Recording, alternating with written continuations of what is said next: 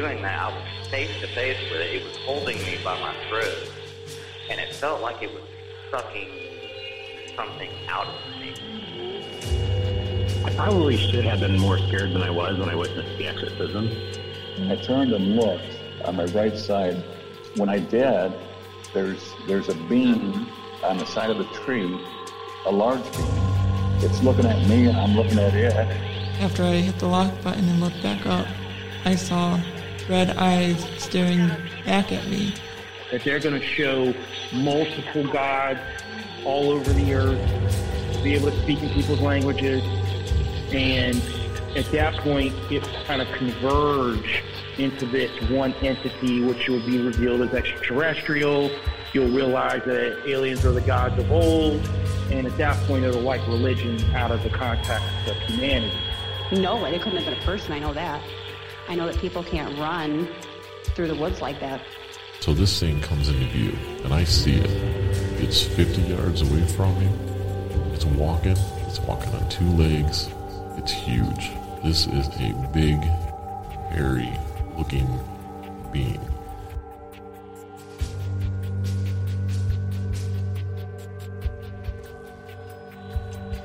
Welcome.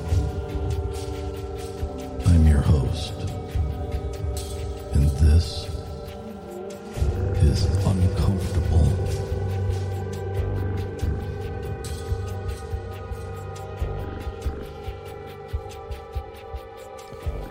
Welcome back to the show.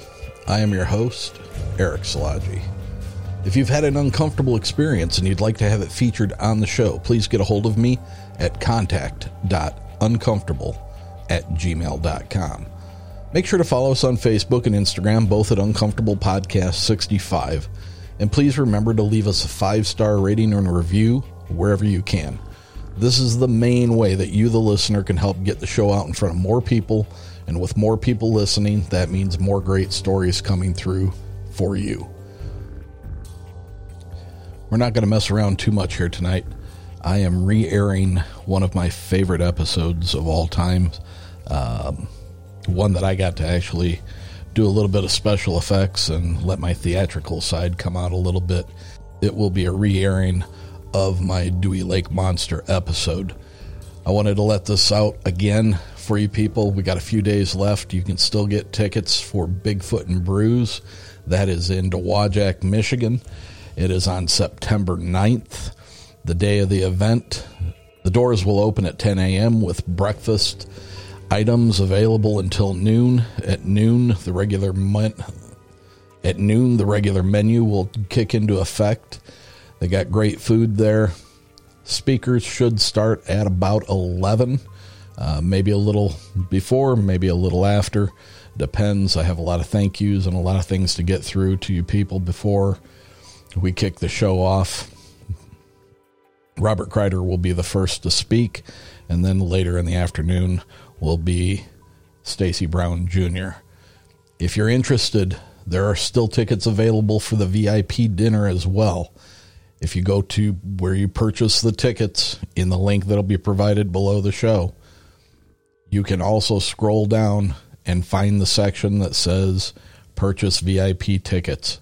They're $75. That gets you dinner Friday night at 5:30 p.m. with me, Robert Kreider, Stacy Brown Jr. We'll have some discussion. We'll talk amongst each other. And once we're done eating, we're going to screen the latest installment of Stacy Brown Jr.'s The Skunk Ape Experiments. Please, if you're interested in coming, pull the trigger. It's going to be a great day. We had a ball last year. Looks like the weather is supposed to be in the mid-70s, partly sunny, no rain in sight. It's going to be a great day. The food there is amazing. The staff there at Sister Lakes Brewing Company is amazing. The food is amazing. The drinks are amazing. The speakers will be amazing. It's going to be an amazing day. So please consider it. Head over to the link that is in the show notes below for the Eventbrite, and there you can pick up your tickets for the day of the conference, and you can also pick up the remaining tickets for the VIP dinner. You can also pick up those tickets by visiting www.uncomfortable uncomfortable-pod.com. That's the official website for Uncomfortable now. If you look up at the top right-hand corner, you'll see 3 bars. Click on that, and it will show you a section for Bigfoot and Bruce too. If you click on it, it will take you to the purchase site for tickets as well. At last count, I think we have about 12 vendors there, so there will be plenty for you to choose from. We will have raffle baskets. Much like last year, we will have silent auction and raffles, and it's just going to be a lot of fun. So please check out the link, head down there. If you can, join us this coming Saturday. And if you're really into it and you want to take part in the VIP dinner with us the night before, pick up your tickets for that as well. If you're interested in helping support this event, go ahead and reach out to me at contact.uncomfortable@gmail.com, and I will give you any of the information as far as being a sponsor as well. If you're interested in helping support Uncomfortable, head over to patreon.com/uncomfortablepodcast770 and check out the 3 different levels we have there. I haven't put anything up in the past couple of weeks. It's been very busy, but as soon as we get past this Bigfoot and Bruce event, I will be back to posting on a regular basis. So that being said, let's get into the Dewey Lake Monster.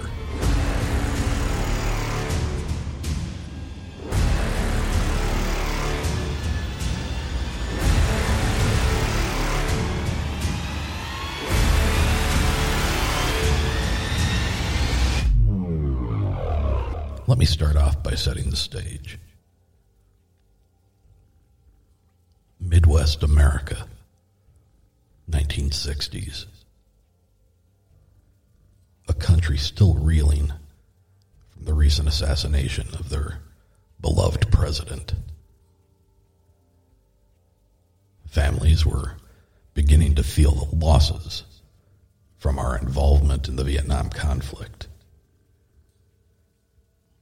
Not yet thrust into the counterculture movement of the 1960s, Dewey, Michigan, was a snapshot of wholesome Americana.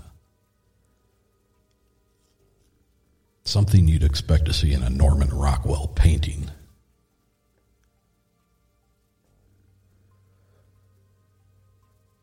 Nestled in southwest Michigan's Fruit Belt, Van Buren County's Sister Lakes area became a popular vacation destination for Chicagoans as far back as 1911, when the region became more easily accessible by train.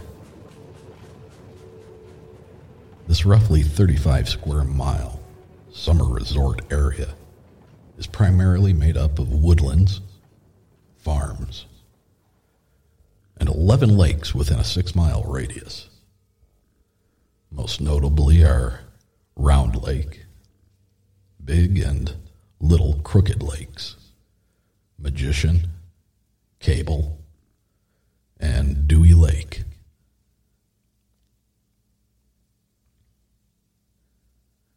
Dewey Lake. This is where our story begins.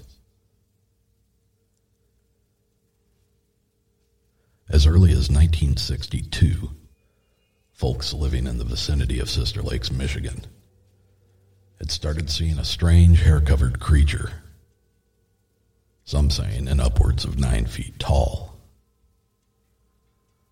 Then, in June of 1964, the first sighting of the monster took place on the evening of Tuesday, June 9th.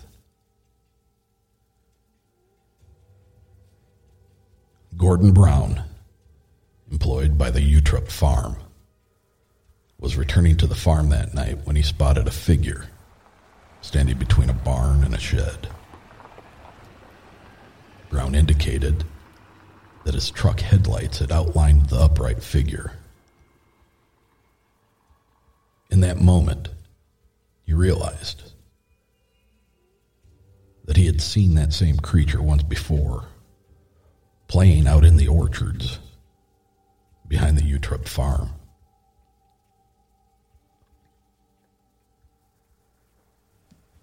Admittedly anxious to get a better view of this creature, Brown gathered his brother Randall and a flashlight, and they headed to the area where he had last seen the creature. They arrived in time to see this thing approximately 120 yards out in the field. According to the two brothers, the creature appeared to be looking back at them as it slowly retreated into the wood line.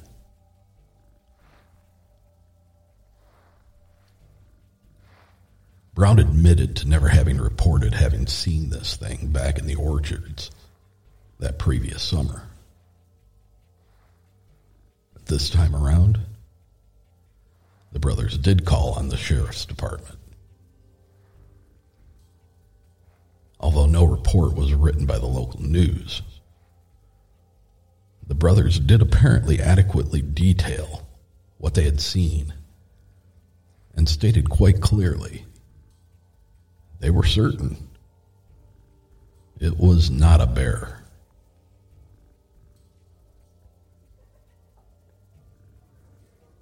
The next 24 hours would change this small community forever. As news of this mysterious sighting made its way around town, a local alcohol distributor placed a $1,000 bounty on this creature. News of the reward spread quickly. In no time at all, the town would find itself overrun with hundreds of curiosity seekers and monster hunters that were all armed to the hilt. They came in droves in the back of pickup trucks and packed cars. Although the sheriff's department attempted to patrol the area in hopes of spotting the creature, their efforts were soon redirected into corralling and redirecting the mass of monster hunters from the area.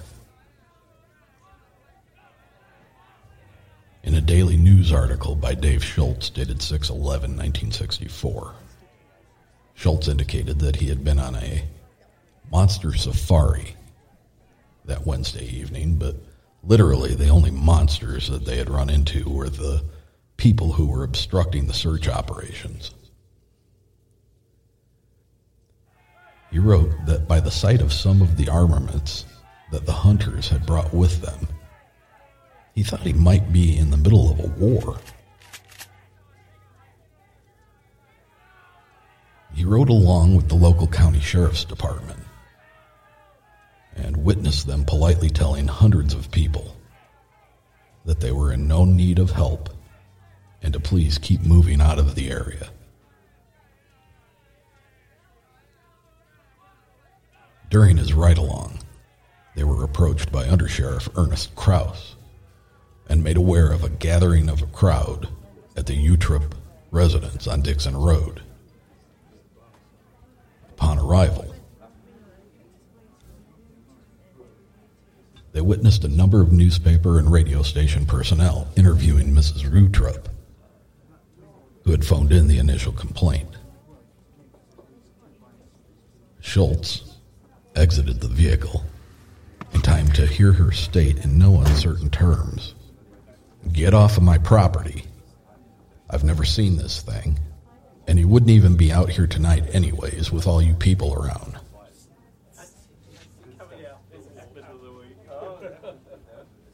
Besieged by reporters looking for descriptions of the monster, she reiterated that she had never seen the monster. She indicated that she had gone outside one evening about 10 p.m., and as she, quote, was returning to the house, the thing was coming up behind me, and I could hear his steps. My husband inside the house could feel the steps as they shook the house. Mrs. Utrip went on to explain how one of her shepherds had chased the monster one night and came back with the pupil of one eye turned to a pale blue color and was blinded in that eye. According to Mrs. Utrip, her husband saw the creature last year when he had pulled into the driveway and his light shone upon it. He had indicated that all he saw was, quote, a outline of an animal with the exception of eyes, which seemed to be very much illuminated.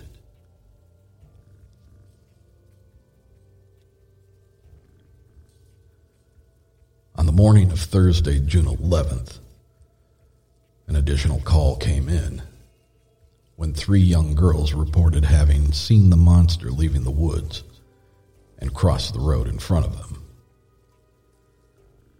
They had indicated that the creature was running on its hind legs. 2 sisters, Patsy and Gail Clayton, were walking a third girl, Joyce Smith, home when they saw what they initially described as a bear. The 3 teen girls met paths with the creature in broad daylight while they were walking along a road in Silver Creek Township. At the time of the sighting, it's reported that the Smith girl fainted from the encounter, and Patsy and Gail stood motionless, paralyzed with fear, as this thing charged off into the underbrush. Joyce was later quoted as saying, "It didn't look like a man." And the sisters both described it as being about 7 feet tall with a black face. With the timing of the sighting, authorities had at times been skeptical of the girl's story due to their age.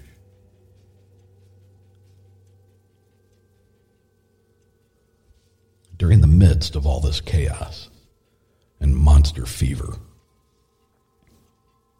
ABC News out of Chicago wasted no time getting newscaster H. Aspinwall and cameraman Ron Koza out to the area where they filmed a short feature for broadcast on the 6 p.m. news and later on the Ron Cochran Report, a segment that aired nationally.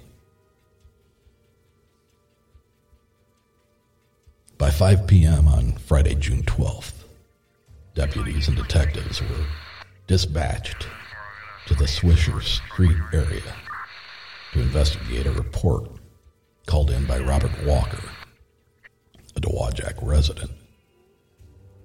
Walker reported that he had found what he described as a large track. In his words, he didn't know what kind of track it was, but suggested it could be, quote, a big ape track. Walker also stated that he had seen what left that track once before the previous summer.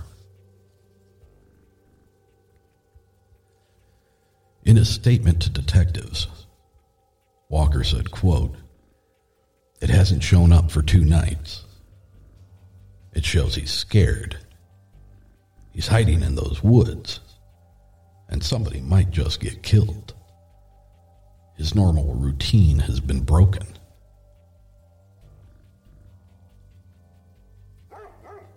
Cass County Undersheriff Ernie Krause was quoted as saying that police dogs could have made those tracks, as that area was patrolled on a regular basis.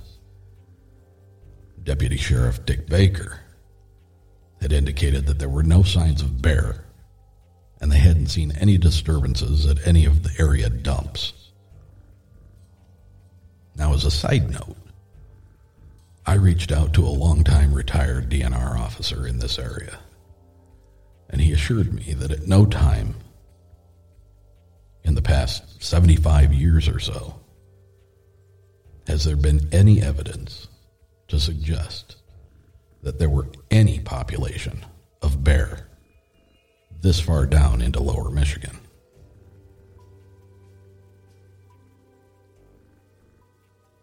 Walker apparently had some additional knowledge of what left the track.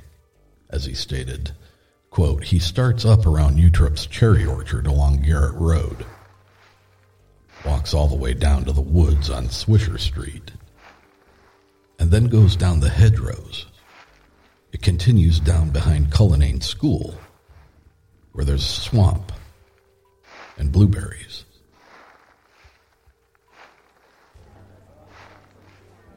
During this time, other witnesses came forward, additional newspaper articles were written, and hundreds more people had made their way to the Sister Lakes area hoping for a glimpse of this creature.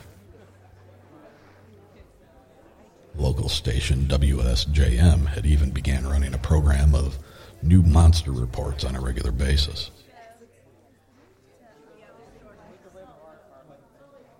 Professor Frank E. Eggleton with the University of Michigan's Zoology Department weighed in on the sightings, and he thought it could quite possibly have been that of a gorilla. Other zoologists disagreed. Dr. Burt of the same university thought it was most likely a bear, but then admitted that bear don't commonly wander that far south in Michigan, and even with standing on their hind legs to look around, would only be in the neighborhood of 5 or 6 feet tall. So if the reports are correct, and this thing has been lurking through the wooded areas of southwest Michigan for the past 2 years, it most certainly would not have been a gorilla, as they would not be able to survive that long in this climate out of doors. By July 14th of that year, the creature had been spotted again only 3 miles away from the Sister Lakes area, this time in Van Buren County. The creature was described as taller than a bear with red hands, and was seen early Monday evening by a man and his wife traveling a little-used road along a wooded area. The couple stopped at the home of a friend in Sister Lakes to report the incident. They indicated that they had sat in their car and watched the animal for several minutes. They said it was definitely an animal and not a man. It was covered with a reddish-brown hair. They sighted the beast in heavy underbrush and admitted it was difficult to see. It had made no attempt to come towards their car, but seemed, in their words, to be watching them before retreating behind the trunk of a tree. As they sat there watching it, they observed it eventually climbing up the tree. And as it sat there on a limb, it clapped its hands at them several times. They repeatedly said that it appeared to have hands, not paws.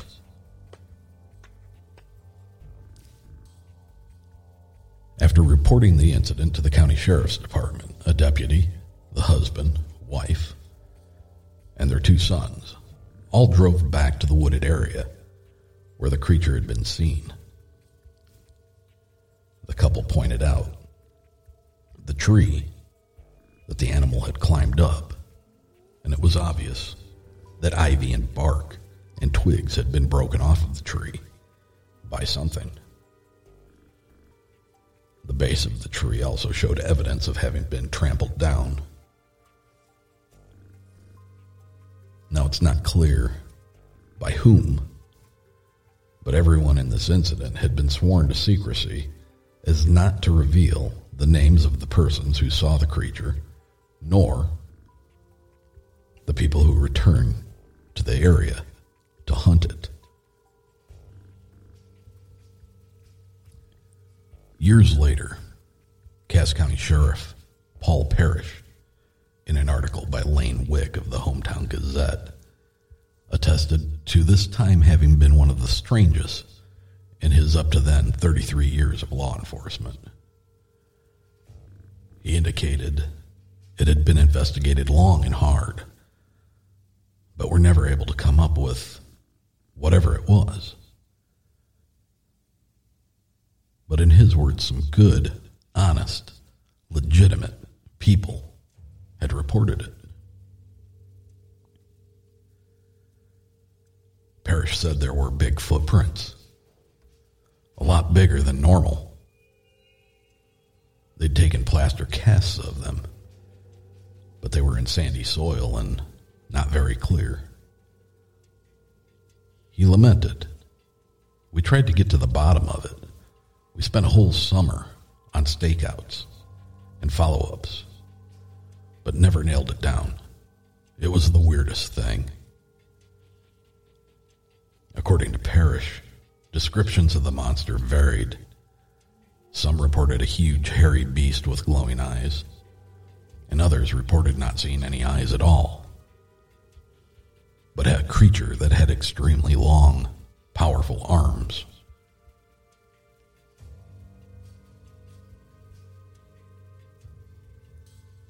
This series of sightings has never really faded away.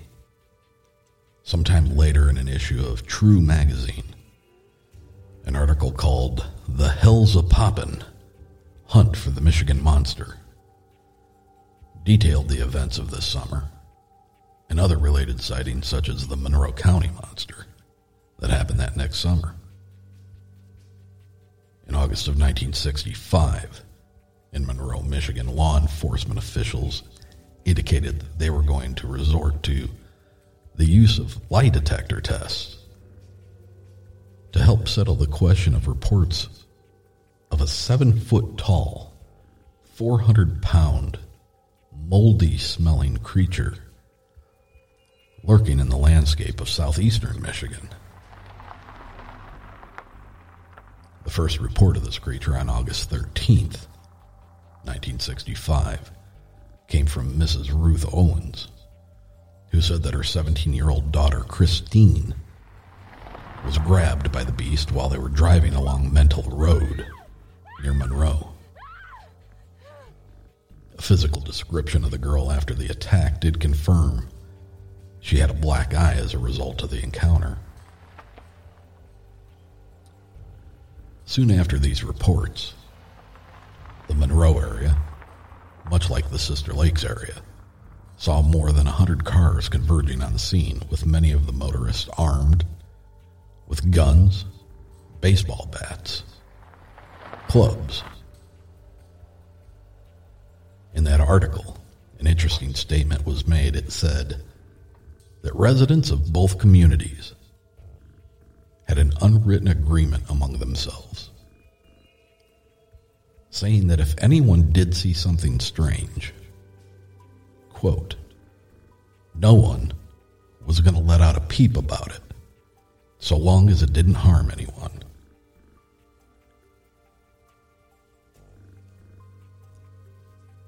So, is Bigfoot here in Michigan? I think the answer is obvious. With 225 reports on the BFRO website, coming from nearly every county in the state of Michigan. With over 1,800 reports collected by Val Zalvala of Facebook's Michigan Bigfoot Report and Data, Gumshoe Guy's Corner, going all the way back to the 1700s. With stories like Charlotte, Michigan's so-called gorilla swamp, where a huge gorilla wandering around on 2 feet and covered with long hair had been reported. Or the 1937 report of a Saginaw man witnessing a man-like monster climb up a riverbank and lean against a tree as it watched him sit and fish. Or what about the story of Otto Collins and Philip Williams, who claimed to have run into a giant hair-covered ape-like creature outside of Marshall, Michigan in May of 1956. These men reported being picked up one under each arm, and carried by the beast until he dropped them and then wandered off into the woods. They reported that it had big green eyes, as big as light bulbs, and smelled of something rotten. I guess we have to open our minds and take a little bit broader look at this subject. Rougarou, Oma, Yeetosh, Skookum, Steima, Bukwas, Sasquatch. These are just a few of the names for this elusive creature that we know of as Bigfoot. Nearly every tribe of First Nations people throughout North America and Canada had names for these creatures that they say they shared the land with. What were the translations of some of these names? Wild Man, Stone Giant, Big God, Cannibal Giant, the one who runs and hides, Tree Man, Hairy Savage.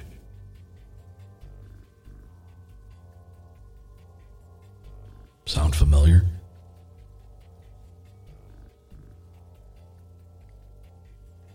We can look at historic references in a biography of Daniel Boone, the life and legend of an American pioneer.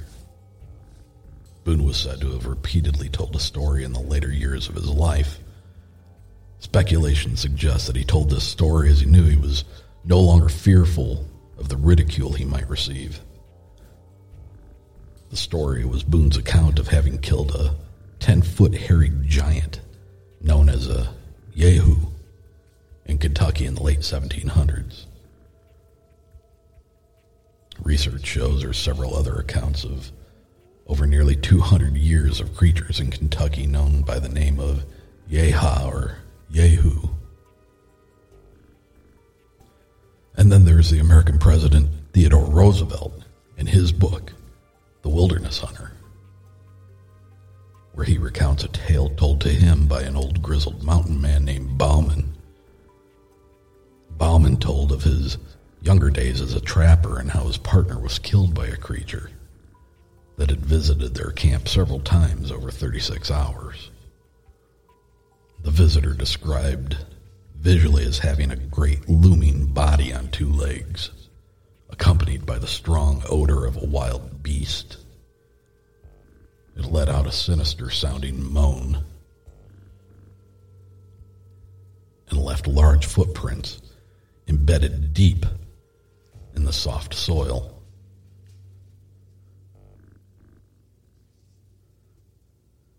In 1924, on the southeast shoulder of Mount St. Helens, Washington, 3 miners were forced out of their claim by a violent attack of large ape-like creatures.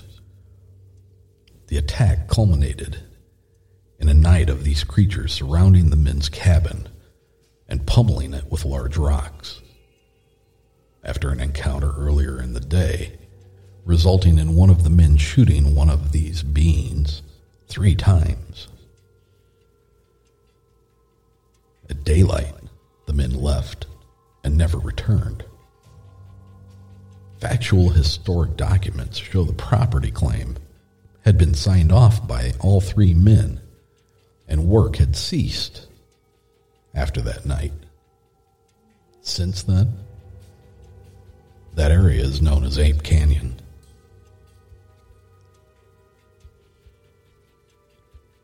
In the same year, British Columbian prospector Albert Ostman reported an incredibly descriptive account of being picked up while asleep in a sleeping bag and carried off for hours.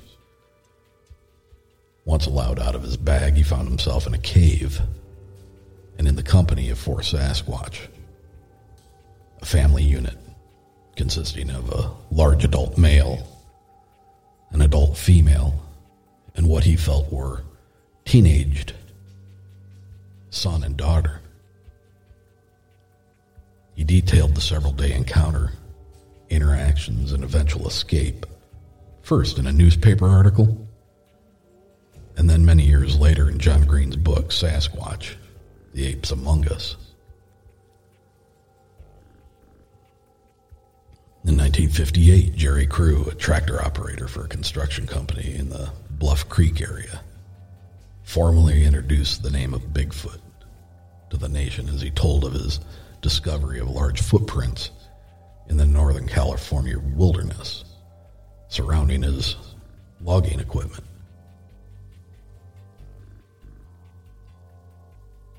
And 9 years later, in 1967, Roger Patterson and Bob Gimlin filmed 57 seconds of footage of a Bigfoot walking across a dry creek bed at Bluff Creek in Northern California. It remains one of the most analyzed and arguably the best piece of video footage of an actual Bigfoot.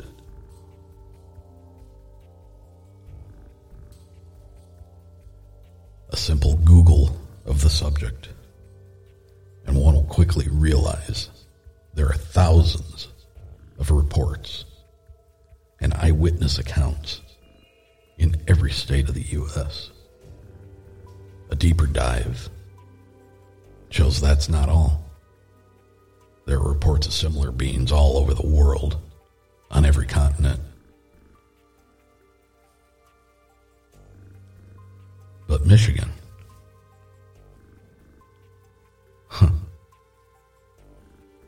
yeah, maybe all the way up in the UP.